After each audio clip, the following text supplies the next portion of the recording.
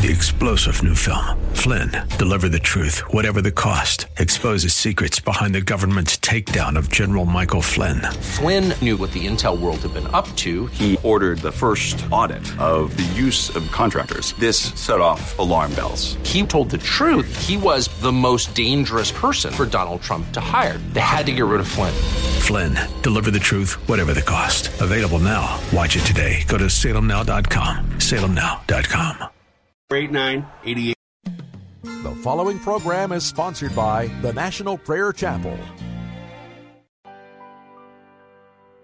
Are you washed in the blood, in the soul cleansing blood of the Lamb? Are your garments spotless? Are they white as snow? Are you washed in the blood of the Lamb? Have you been to Jesus for the cleansing power? Are you washed in the blood of the Lamb? Are you fully trusting in His grace this hour? Are you washed in the blood of the Lamb? Are you washed in the blood, in the soul cleansing blood of the Lamb? Are your garments spotless? Are they white as snow? Are you washed in the blood of the Lamb?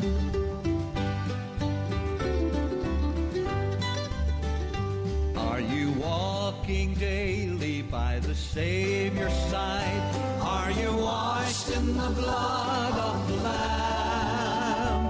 Do you rest each moment in the crucified? Are you washed in the blood of the Lamb? When the bridegroom cometh, will your robes be white, pure and white in the blood of the Lamb? Will your soul be ready for the mansion bright? Are you washed in the blood of the Lamb? Are you washed in the blood, in the soul cleansing blood of the Lamb? Are your garments spotless? Are they white as snow? Are you washed in the blood of the Lamb? There is power, power, wonder-working power in the blood of the Lamb. There is power, power, sin-destroying power in the precious blood of the Lamb.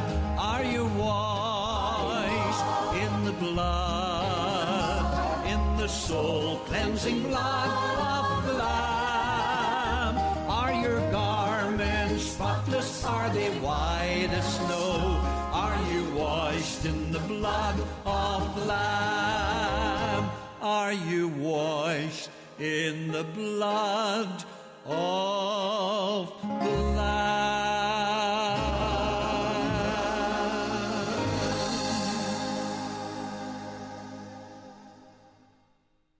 To be washed in the blood of the Lamb is to be made into a new creature, someone of immense beauty, someone whose heart is filled with joy, someone who walks daily in the presence of Almighty God, someone who has repented of their sins and is free and no longer walks in them. Is the beauty of true conversion your current experience in Jesus? Or are you still walking in the degradation, the darkness, the emptiness of sin? Maurice Rubin was a Jewish man. He was the manager of one of the largest department stores in Pittsburgh, Pennsylvania. He was very wealthy. This Jewish man, he lived to make money. That was the joy of his heart. He was the manager of Solomon and Reuben, a very highly respected department store. But one of his buyers constantly put him under deep conviction. One day he said to him, "You must have been born happy." "Yes," replied the buyer, "in my second birth I accepted the Lord Jesus Christ and was born of God. In my first birth I was no happier than you are." Reuben was so moved by this testimony that he went out to a bookstore and bought a New Testament. And there he began to read the story of Jesus for the first time. He was immediately impressed with the fact that all of those who followed Jesus were Jewish. John the Baptist, pointing to him as the Lamb of God, Peter, James, John, the chief disciples, and the Savior himself was Jewish. He said, "On this rock I will build my church." And then he came to the story of the rich young ruler. It was a dramatic moment. A rich Jew of the 20th century, under conviction, reading of the Savior's dealing with a rich Jew of the first century. Now, the way that Reuben saw it was that if Jesus had told this young man to sell all and to inherit eternal life, how could he, Reuben, inherit the same gift unless on the same condition? It was his supreme test. If he became a disciple, he knew that he too stood to lose everything. But it was too late to go back. He had seen it, and he must have it, and he must follow this Jesus. As Reuben said those words, he had to face fairly and squarely and count the cost. His wife might leave him.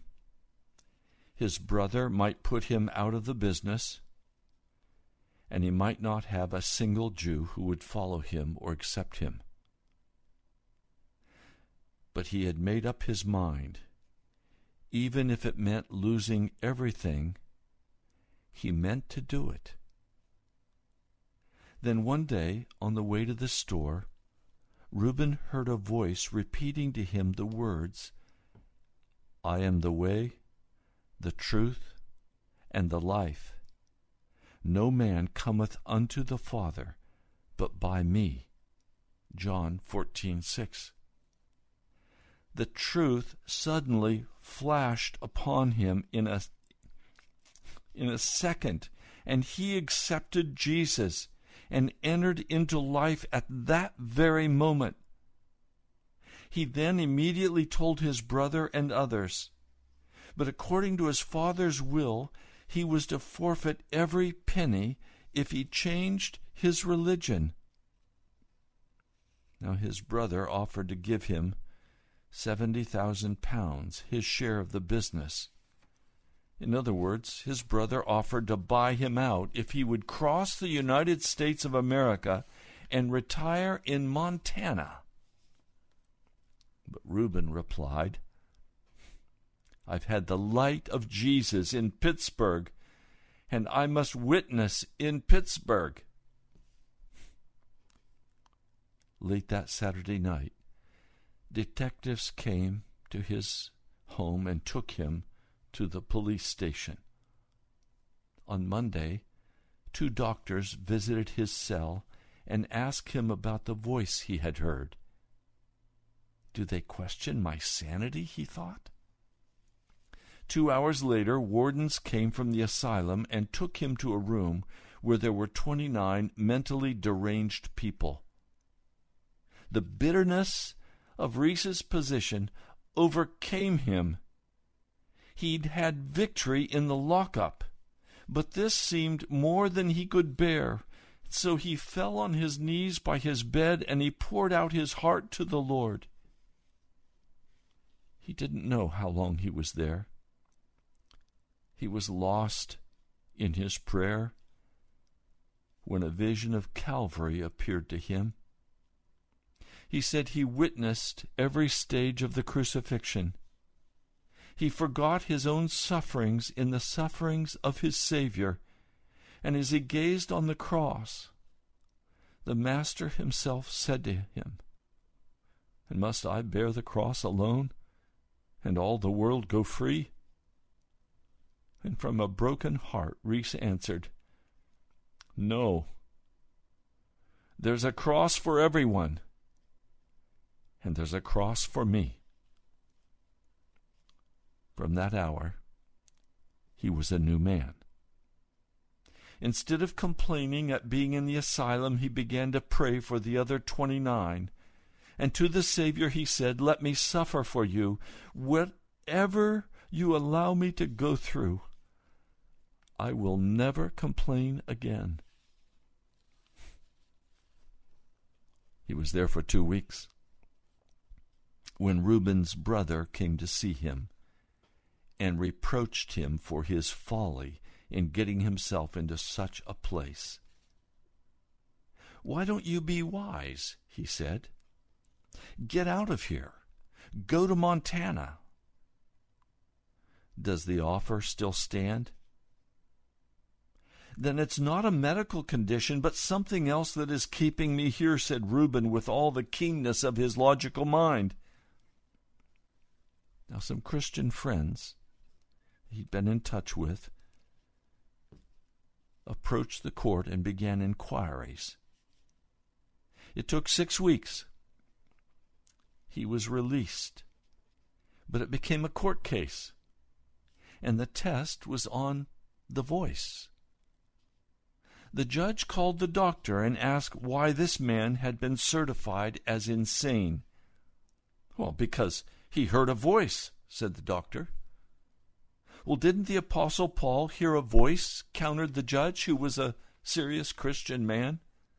"This is a disgrace to the American flag," and he told Reuben to prosecute anyone who had anything to do with this.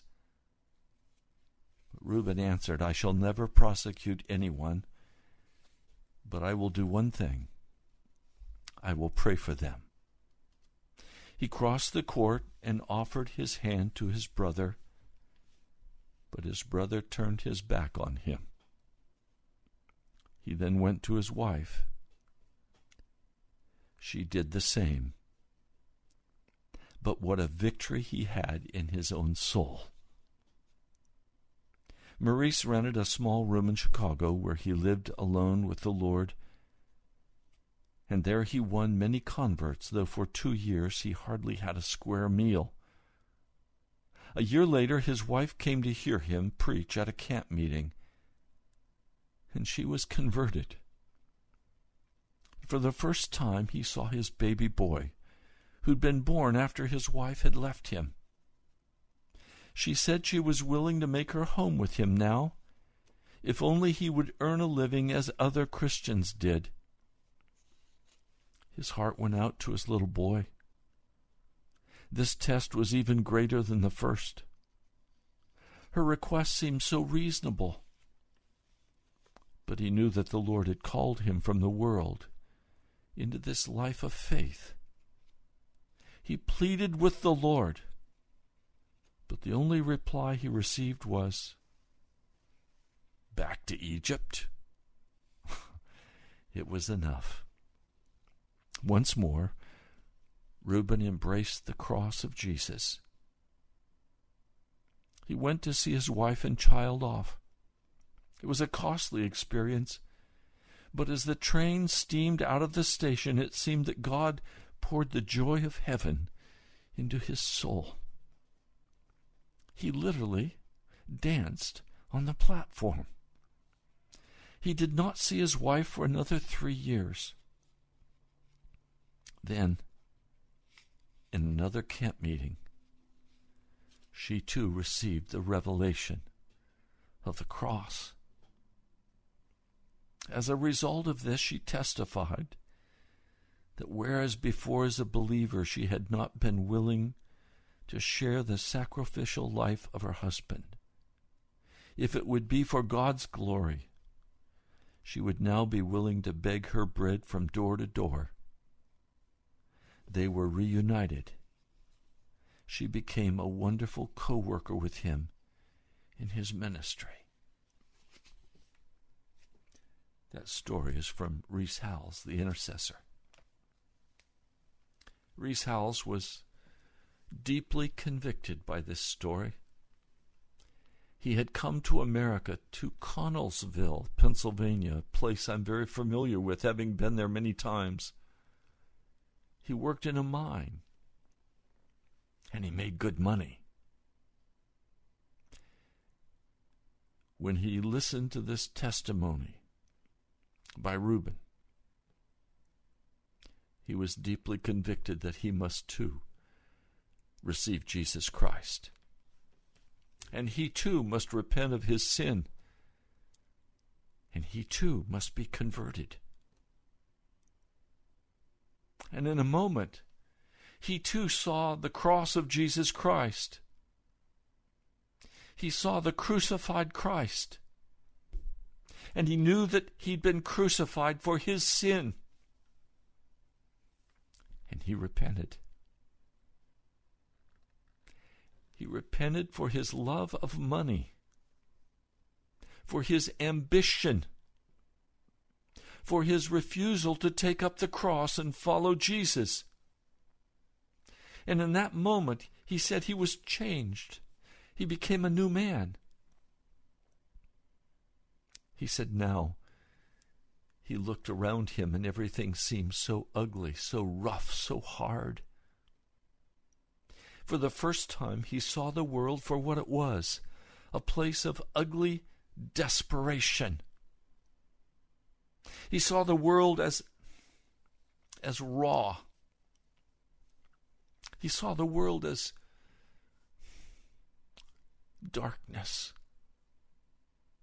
And he saw Jesus as the most beautiful person he had ever seen. He saw the refinement of our Savior. He saw the glory of being converted. He saw the glory of walking in the fullness of Jesus Christ. And his heart went out to Jesus.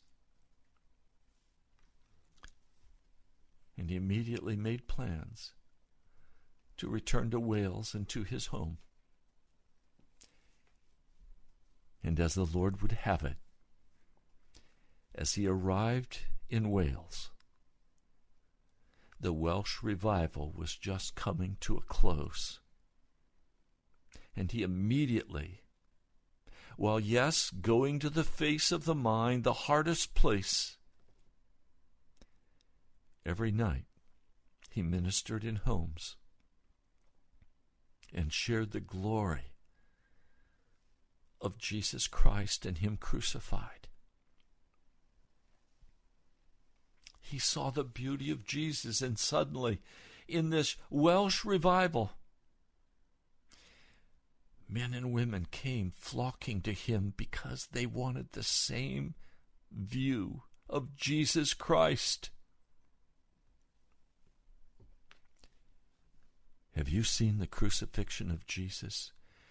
It is on one hand the most heart-wrenching thing a man can ever see, and on the other hand it is the most beautiful thing that a man could possibly view,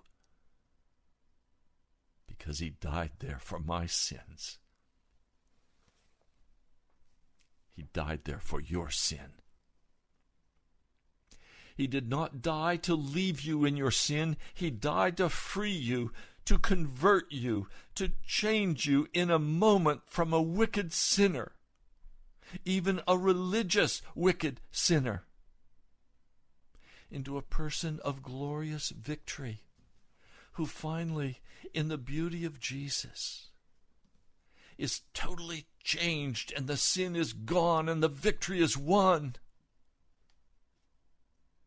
Please, I'm not insane. Please, I'm not speaking fantasy or fantasia. I'm speaking reality to you today. Will you repent of your sin? Will you turn aside from all cultural religion? Will you turn to Jesus in his crucifixion and see him crucified for you? Will you weep before that cross and deal to the very bottom of your heart with everything that rises up in rebellion against Jesus Christ? Will you serve Jesus, even if it costs you everything? Will you serve Jesus if it costs you your job? If you become homeless? Will you serve Jesus if your friends deny you and denounce you? Will you serve Jesus if your family turns their back and curses you and calls you insane? Will you serve Jesus Christ and walk in the way of the cross? Will you let Jesus give you a new birth? What is a new birth? Jesus, talking with Nicodemus, said that it was being born from above. What do I mean? I mean that Jesus supernaturally comes to you as you repent of your sins and you see the ugliness of your fake religion. You see the ugliness of the way you treat other people. You see the ugliness of your judgments. You see the ugliness of how you speak to others and what you think of others and how you go after for yourself what your selfish heart desires. You see the cross. And Jesus comes. And he forgives you. He removes your sin. This is not a long process. This is instant conversion. Oh, now you'll grow for years. The rest of your time alive, you'll be growing in Jesus. But what a glorious growing you will do as you walk out total dependence on Jesus and allow him to have control of every part of your heart and your life, not taking anything back for yourself. Trusting in Jesus. What beautiful glory. Jesus in Matthew, the 13th chapter, tells a parable. He says, the kingdom of heaven is like a treasure hidden in the field. What is the kingdom of heaven? It is the divine authority of God being exercised over your life. That's what we're speaking about here. Don't get this mixed up with something in the future. Don't get this mixed up with the second coming of Jesus in glory and power. No, this is right now. This is current. He is saying, what is it like to have the authority of God being exercised over your heart and over your life? What is it like to begin to follow Jesus and turn aside from the wickedness of your own heart? He said it's like a treasure hidden in a field. When a man found it, he hid it again. I grew up farming. My dad would drive that beautiful farm-all tractor, plowing deep furrows in dark brown, wonderful country soil. I often would walk behind him in that newly plowed soil. But once in a while, he would hit a rock, and it would bounce the plow up out of the furrow. Now, how we missed it from last year, I don't know. But that rock had to be removed, and so I would, with my shovel, begin to dig around that rock until finally it was uncovered. And if it was too big for me alone, Dad would get off the tractor and come help me, and we would move that rock to the side of the field. Well, this man, no doubt, was plowing the field that he had rented. It wasn't his property, it was a rented field. And as he is plowing, his plow catches. And he goes back with his shovel and he begins to dig out what that rock is that his plow has hit. But instead of a rock, he finds it is a treasure chest full of gold. Incredible wealth. But he knows it does not belong to him. So he buries it again in the field. And now, in his great joy, in his excitement, he runs home. He tells his precious wife, "We must sell everything we have. We must buy the field." Now, can you imagine what she was saying to him? "Husband, have you lost your mind? Why are we going to buy a field when we won't have a house to live in?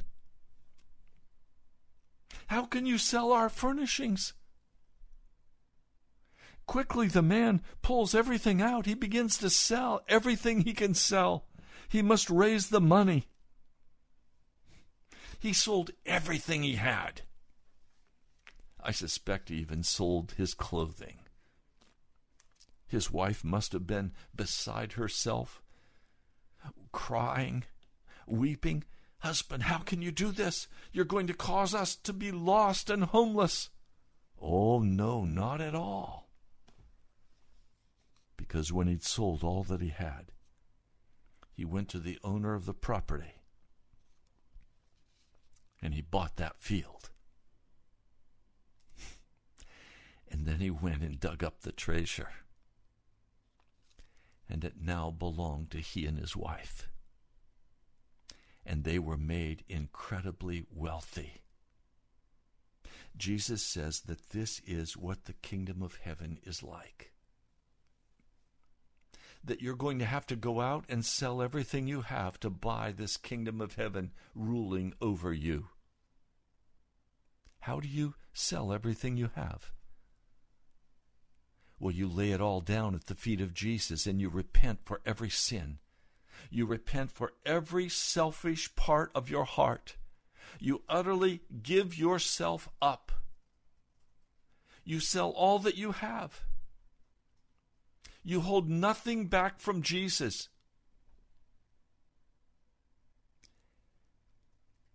And then you have the treasure. And when you have the treasure, you have the royal authority of God now being exercised over your life. And Jesus is saying that this is worth selling everything you have. That there is nothing that compares to this joy.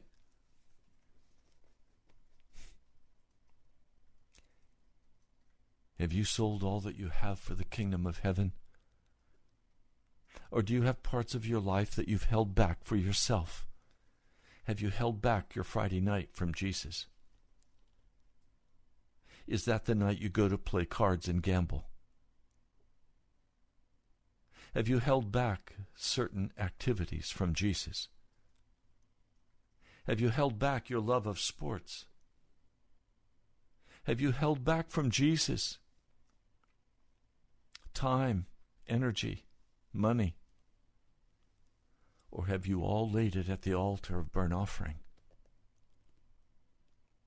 There is nothing in America so desperately needed today that America would be converted once more.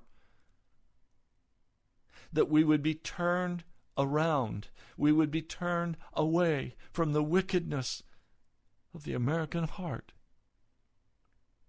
There's nothing so needed that you should repent fully and completely.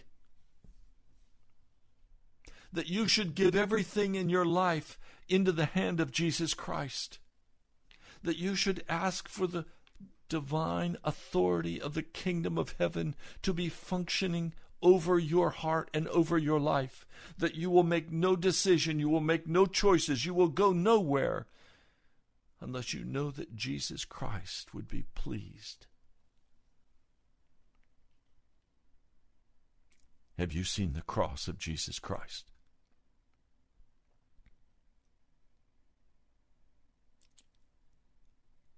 Now, some would say that this is a sad process. I would argue this is the most joyful thing a man or a woman can engage in. When you see what Jesus Christ is offering you, joy fills your heart. The only reason you would have any reservation is fearing that God will ask you to give too much, that he will ask you to endure the shame of the cross.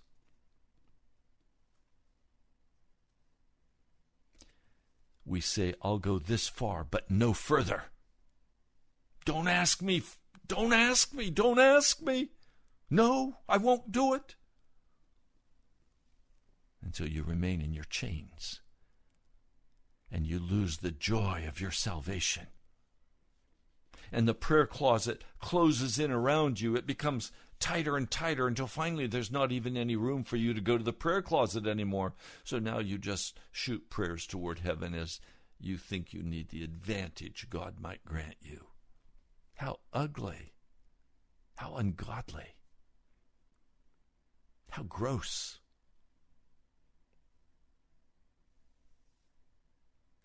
My life is not my own. I was bought at a price. That's what the scripture says.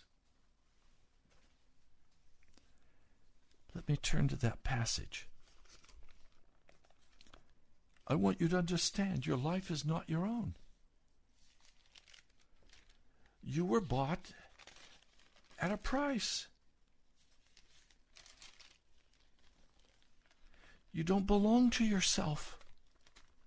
And many of you have stolen yourself from Jesus. Are you a thief?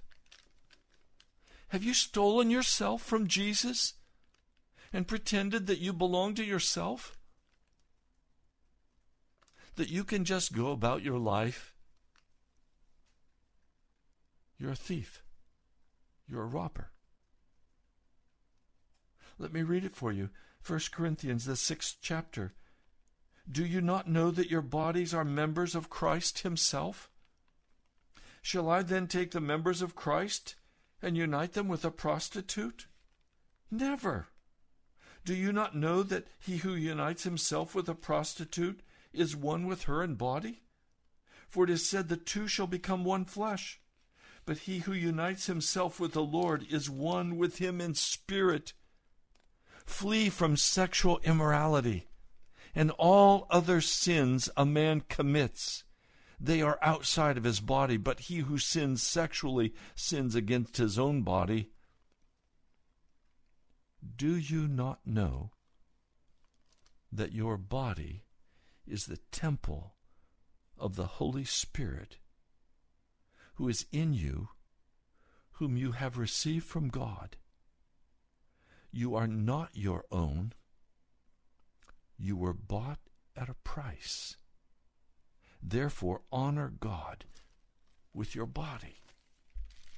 Now, when we look at 2 Corinthians,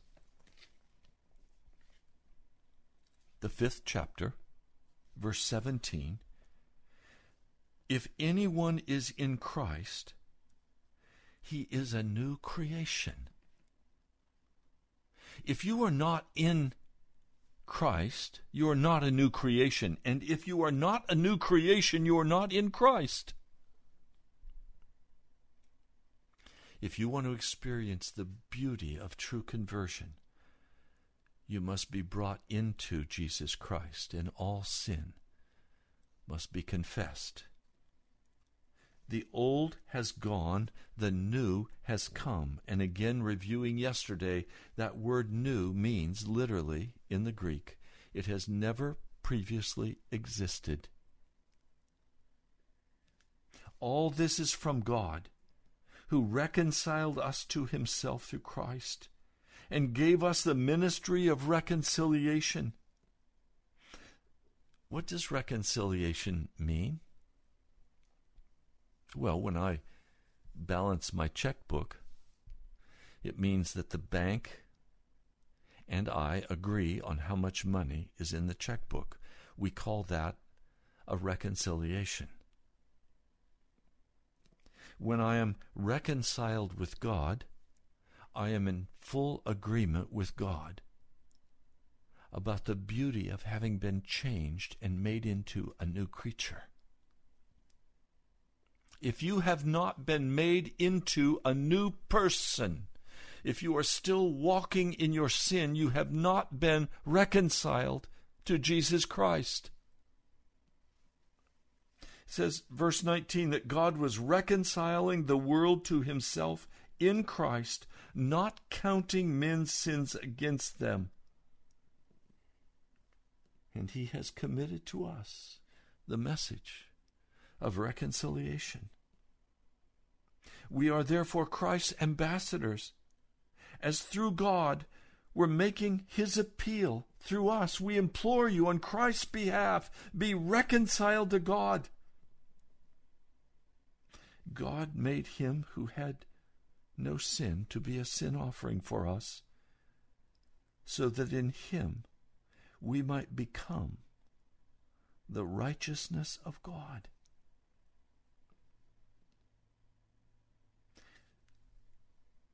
To be made, God made him who had no sin.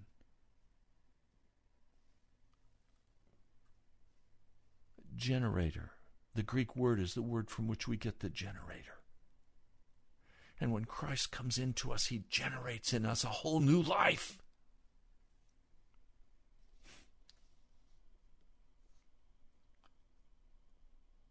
I urge you today, do not receive Christ in vain. Do not receive God's grace in vain, but rather turn to him with all of your heart. Seek after him.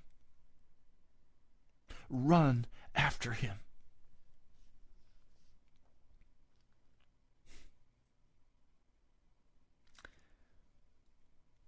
He says in verse 17, this is the 6th chapter, verse 17, therefore come out from them and be separate, says the Lord. You see, the world is incredibly wicked and evil. Every unclean thing is done and practiced. Every injustice flows from the heart of man. Murder, vile words, bitterness of heart.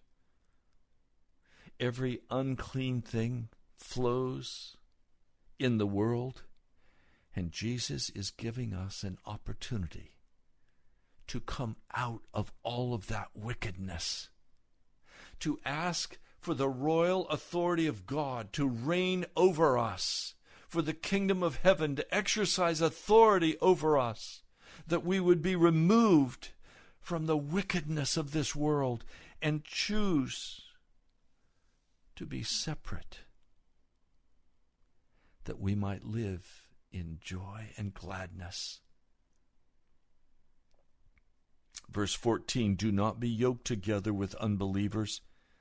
For what do righteousness and wickedness have in common? What fellowship can light have with darkness? What harmony is there between Christ and Belial or the devil? What does a believer have in common with an unbeliever? What agreement is there between the temple of God and idols? For we are the temple of the living God, As God has said, I will live with them, and I will walk among them, and I will be their God. And they will be my people. Touch no unclean thing, and I will receive you. And I will be a father to you, and you will be my sons and daughters, says the Lord Almighty.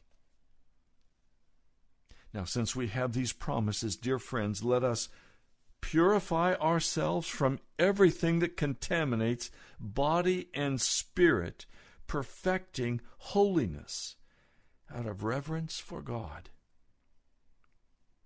In other words, he's saying, you don't need to walk any longer in the wicked deadness of your old life. You can buy that field, and that treasure can be yours. And you can experience the joy of being wealthy in Jesus Christ and having every blessing of heaven attending you, dressing you in clean clothes, setting your feet on a path of service and majesty with Jesus Christ. That's what this broadcast is all about. Pilgrim's Progress, walking that narrow path of beauty and glory, of peace, of happiness, walking toward heaven, attended by the angels, with the presence of Jesus rich in our hearts. This is the beauty of conversion. Changed in a moment, transformed, metamorphosed, being made new. The old has gone and the new has come. Is this your current experience? Is this how you're walking with Jesus Christ?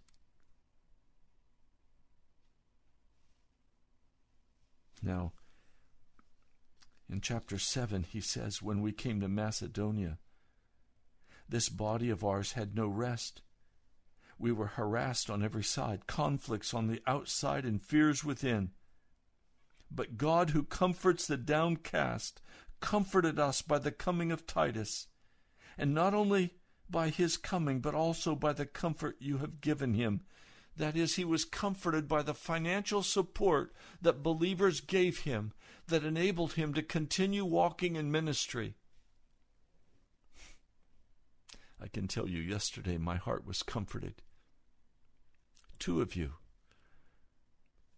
touch that button, donate, on the webpage, nationalprayerchapel.com. 2 of you sent offerings to help cover this month's radio bill. I was ecstatic. I rejoiced in your giving. Not in the amounts. That isn't really the issue, is it? It's that brothers and sisters are standing with me. And my heart was encouraged. You see, this walk with Jesus sometimes becomes very lonely. Sometimes there is sorrow on this journey. But always in the sorrow, with the conflicts on the outside and fear on the inside, Jesus will come and comfort the downcast. Because now, do you understand? You don't walk alone.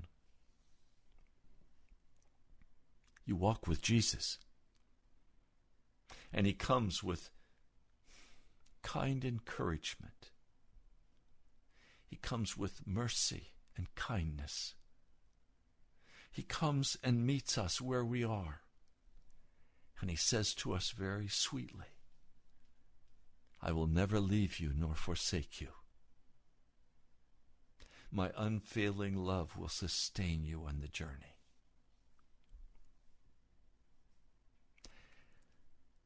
Frankly, I can't think of anything more exciting that I've ever seen in my life than being converted and following Jesus Christ. It has been an awesome journey.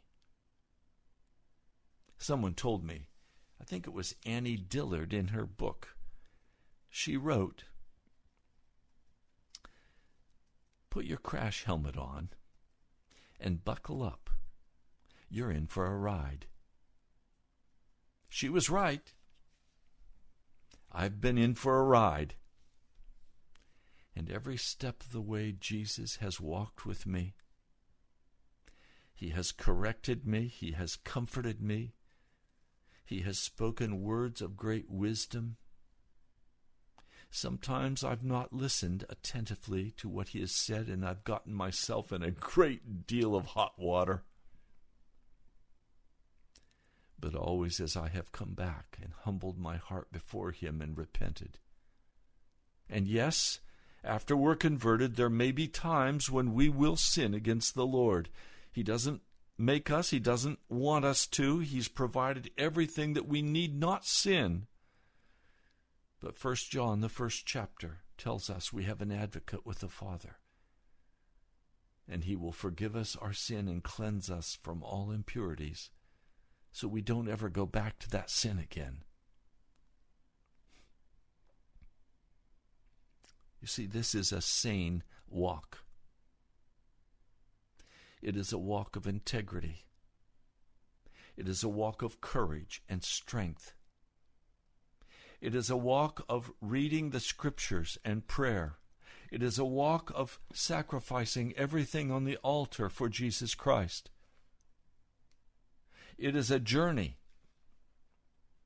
It is following the narrow path, up the difficult hill, and down into the bottom land. It is a journey that will take us through the valley of the shadow of death, where we think we will not survive it.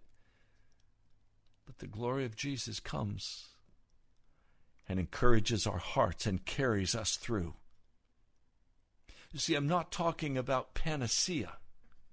I'm talking about a very real journey. I'm talking about a journey with Jesus Christ. And what enables me to take this journey is a clear view, first of the crucified Christ, and then another clear view of the risen Christ, the resurrected Christ. See, there's a crucifixion that we must endure. But we are pulled through the cross, through the darkness and the despair, and we're pulled through to the other side. The story of Maurice Rubin, sitting in that asylum for 6 weeks with 29 other insane people. When he gained the victory, it was all joy. Until finally he was released, and he could become the preacher God had called him to be, proclaiming the love of Jesus Christ and calling men and women to be converted like he had been converted. Now, some of you have thought conversion is the work of a lifetime. No, it's not. Some of you think you have to work out of your sin, and you have this to struggle with, and then you have that to struggle with, and you have a whole list of sins, and you have to overcome them one by one. No, you don't. No, you don't. When you're converted, you come to Jesus and you bring the whole mess before him. You confess the details of every part of that mess. And then in deep conviction of heart, you do what Maurice did. And you say, Lord Jesus, would you come into my heart? Would you come in and take authority and exercise your divine authority of your kingdom over my life? And he was set free. He was released from his captivity to sin. He now was made righteous as a gift of faith, not by works. Oh, the church today is so lost in its ugly legalism and works. We want everybody to come to the seminar and learn the principles. And if you can just get these principles down, you're going to have a happy life. No, you're not. We don't live by principles. We live by the Holy Spirit. We confess our sin. We reject the way of wickedness. We say, Jesus, I belong to you. I will touch no unclean thing. I will come out. Will you receive me? And he says, yes, I'll receive you. Come out. Be separate. Don't walk this way anymore. Cut it off.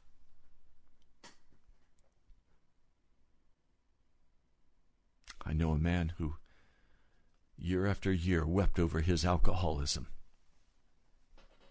Could never gain the victory. Why? Because he loves his alcohol. He refuses to humble his heart before God and do what the Holy Spirit tells him to do. But he calls himself a saved man. He's no more saved than a pagan on the street is saved. That's not conversion. When a man is converted, he's changed. He's made new. It's not the same old life. Have you been converted? You may be calling yourself a Christian, but do you need to repent? Once and for all, not over and over for the same sin, but to get rid of that sin by the powerful blood of Jesus Christ and walk in the newness and beauty of life. To have the joy of salvation as your constant companion in Jesus.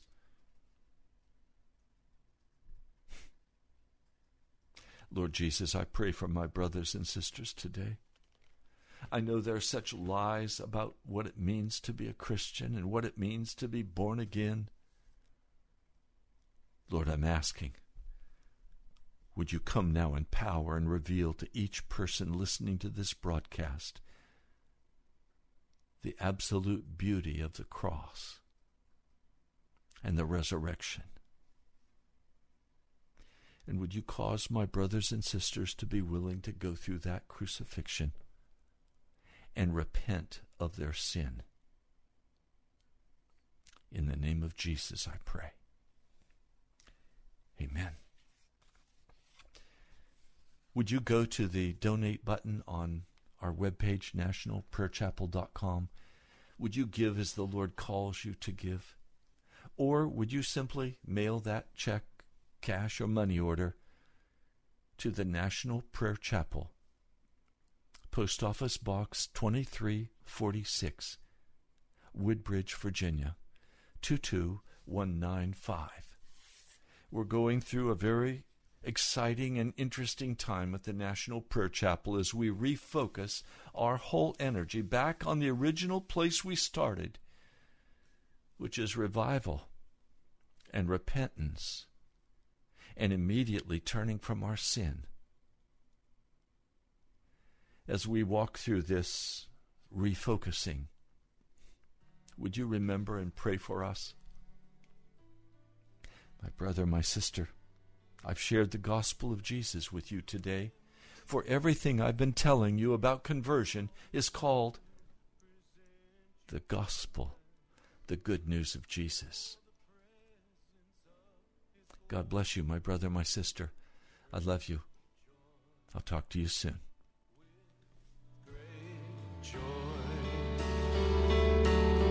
Now unto him who is able to keep you from falling and to present you blameless before the presence of his glory with great joy, with great joy.